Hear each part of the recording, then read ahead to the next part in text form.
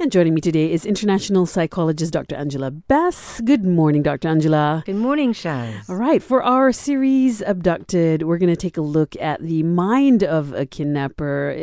What goes through the mind of someone who plans to do something like this, Dr. Anjhula?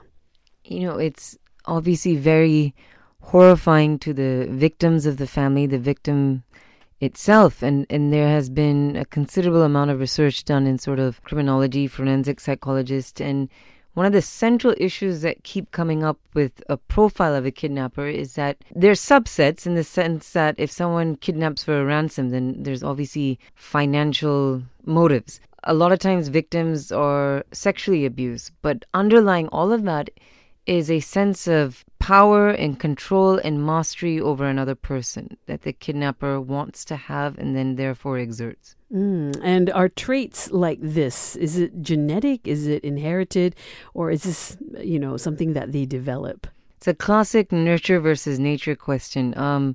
Generally, what we see with anything is that usually it's a mix of both.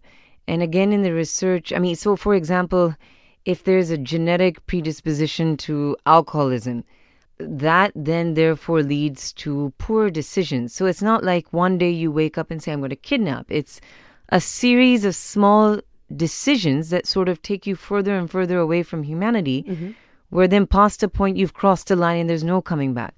So let's say, we have a predisposition to alcoholism, then we start making a series of bad choices, and then before you know it, we have someone captive, right, in our house.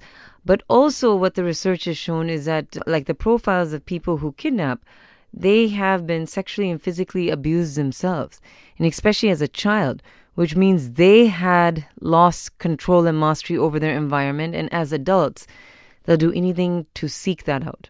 Right. Is this something that self-awareness can overcome with the right help? Before the kidnapping or after? Like making sure they don't do it again? Well, before. If afterwards, then most likely if they're caught, they will be in jail. Yeah. Before they decide to make this huge judgment error. Yeah, the thing is, it's less common to sit there, like parents, for example, would try to inculcate for the most part, like, don't steal, right? Or don't, excessive drinking or something or smoking or whatever. It's not good. Don't do it. Most parents don't sit with their children and go, don't become a kidnapper. It's just external factors that combine. So the more we can have a peaceful world, a functioning world, a non-violent world where, we're not caning and beating our children mercilessly, where, they're disempowered when they're younger, but then they grow up to be vociferous and wanting to claim that power back. And of course, I'm not saying every child that's physically abused goes on to be a kidnapper, but we're generally increasing the probability. Oh, that's interesting. Well, when we come back, we'll take a look at the psychological consequences for kidnapping victims. That's right after Robbie Williams here on Light. It's Mind Matters with Dr. Anjhula Bais. It's one of the most horrifying ideas or thoughts that you can consider is the fact that, one day you could be a kidnapping victim yourself. What are the psychological impacts of that on the victim, Dr. Anjhula? Most of the time, it emulates the traits of PTSD. So, repetitive, negative, intrusive thoughts, feelings of anger, denial, shame, guilt, hypervigilance, not being able to be alone somewhere or, afraid that naturally that'll happen again. A shortness of breath, flashbacks, waking up at night. So classic PTSD symptoms. Okay. When we come back, we'll find out for family members how we can help members overcome such experiences, especially if there is no closure. Up next here on Light. It's a Light Breakfast with Shaz, and Dr. Anjhula Bais is here with us, international psychologist. We're talking about abductions, and for family members who have been abducted, kidnapped, how can we help them overcome these experiences, especially if there isn't proper closure? Obviously, closure would be ideal, but a lot of times, whether it's a kidnapping or, other types of disappearance or, a sudden death, things like that, we can look no further than MH, for example, right? Sometimes that kind of closure is not possible. But what's very interesting when we sort of study the mind is that whether something's happening subconsciously or, in actual reality, the mind in some ways has difficulty discerning. So if you decide for your family that it's time to move on, and that's not synonymous with forgetting. A lot of people hold on to that pain unnecessarily. I mean, look, pain is inevitable. Suffering is optional. So they hold on to that suffering because they're like, to move on means to forget. It doesn't.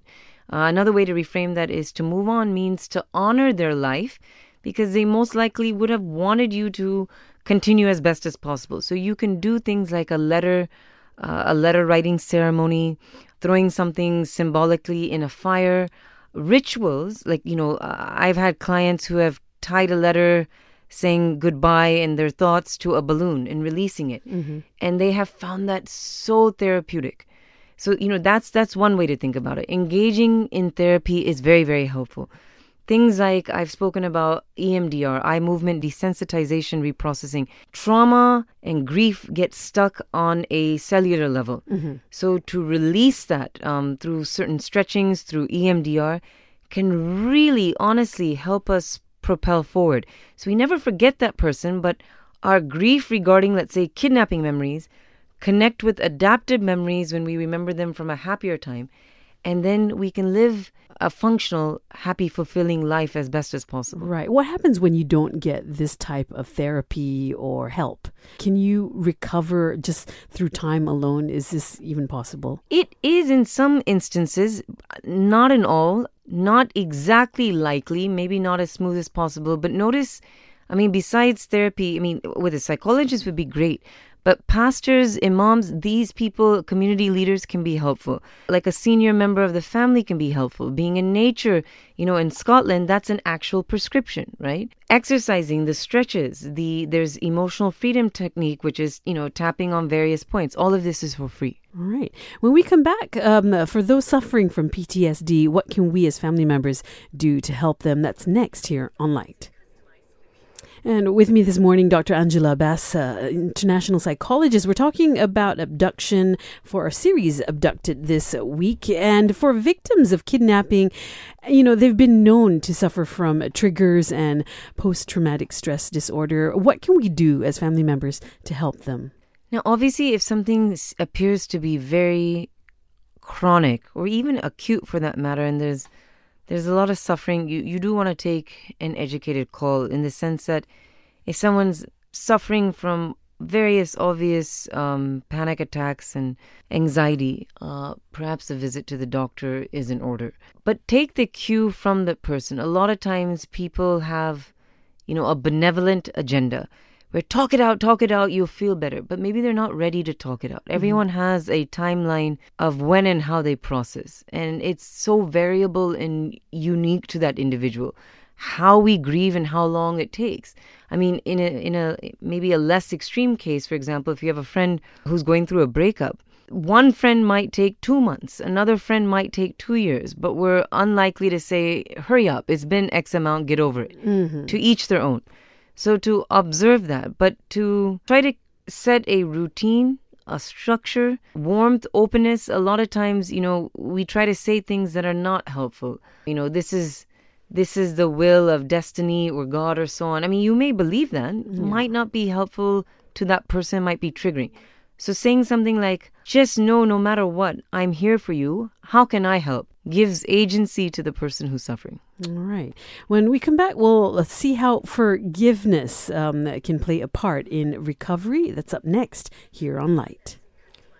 On Mind Matters, with me this morning, Dr. Anjhula Bais, international psychologist. Now, we've been talking about the psychological impact on kidnapping victims. For victims, this is a traumatic experience, even may involve a death of a loved one. Is it possible to forgive? Where does forgiveness come into the healing part of this, Dr. Anjhula? Forgiveness is tremendously liberating. Depending on where you are and maybe the philosophy that you've carried for a lifetime. It'll look different for different people, but the research is fascinating. So when I was doing field work in Sierra Leone on women who have experienced female genital mutilation and female genital cutting, when I have done field work in Rwanda with people who have experienced a genocide, a lot of times a common myth is that to forgive is to condone the other person's horrific behavior. Mm-hmm. But it's not. Actually, forgiveness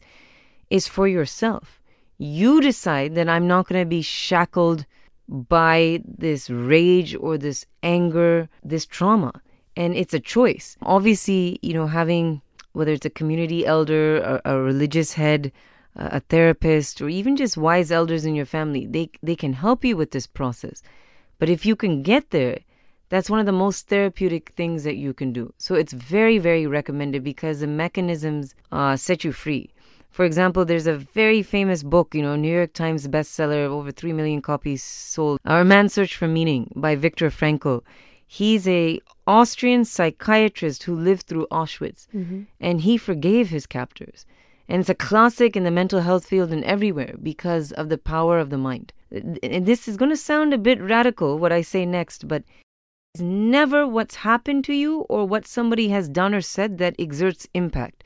It's how you think about it. For those of us who are struggling to forgive, what's the first step? Well, understanding what has driven somebody to that. I actually speak from personal experience, Shaz. My husband and I were actually held hostage for 12 hours. We were kidnapped. Oh, my goodness. And it's been such an interesting journey because I can say this with all authority. What is conceivably the worst thing that happened to me has become the best in my life. It has led to such increased compassion and empathy, and it really informs the trauma work I do as a psychologist, right? I mean, mm-hmm.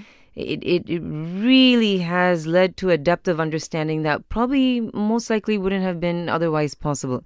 Again, if you consider yourself religious or spiritual or philosophical, there's many constructs in those fields that can help. Wow. And thank you so much for sharing. This is something we've just discovered about you right this moment. Well, thank you, Dr. Anjhula, for the insight this morning. My pleasure. Of course, you can listen to this hour in its entirety on our podcast. Download the Shock app on the Google Play or the Apple App Store, and it will be at your fingertips.